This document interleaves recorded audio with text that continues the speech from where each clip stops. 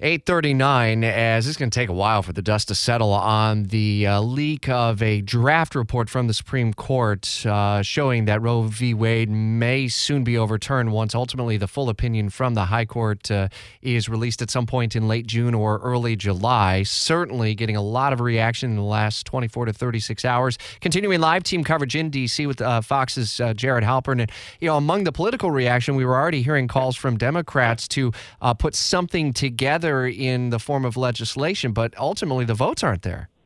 No, the votes aren't. And they've had these votes in the last couple of months. It would need 60 votes, this sort of bill that would codify abortion protections outlined in Roe v. Wade. It would need 60 votes, barring a filibuster change, which they don't have support for in the Senate. And those votes aren't there.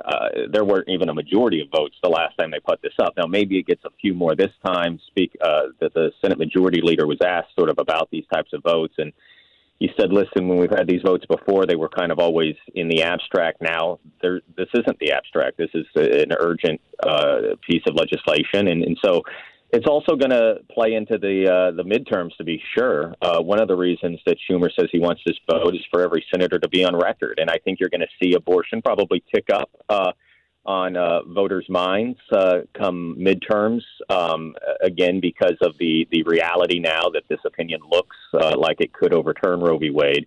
And you have a lot of states that are signaling they're ready to ban abortion, to put new restrictions on abortion, these so-called trigger laws. So look for this to be an issue not just in these House and Senate races, Rich, but in a lot of state legislature and governor's races across the country as candidates try and define what they would do, what policies they put in place in a post-Roe world.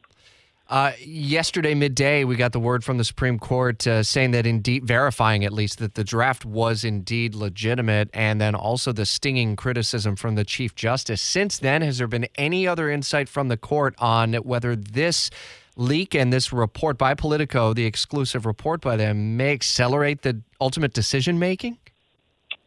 I don't think it will. I mean, you saw that in the statement that the Chief Justice put out, that this is a attempt to influence and interfere with the judiciary, and it won't be successful. So whatever schedule the court was on for the release of this opinion, I think they will stick to it. So, we'll see how quickly. None of us sort of knew. I think there was always sort of a thought that this was probably going to be one of the later opinions that came out maybe in late June. We'll see if that remains the case. But again, the Supreme Court doesn't really telegraph when they're going to release these types of opinions anyway. So it would be, I think, hard to sort of know for certain if there was any sort of speed up.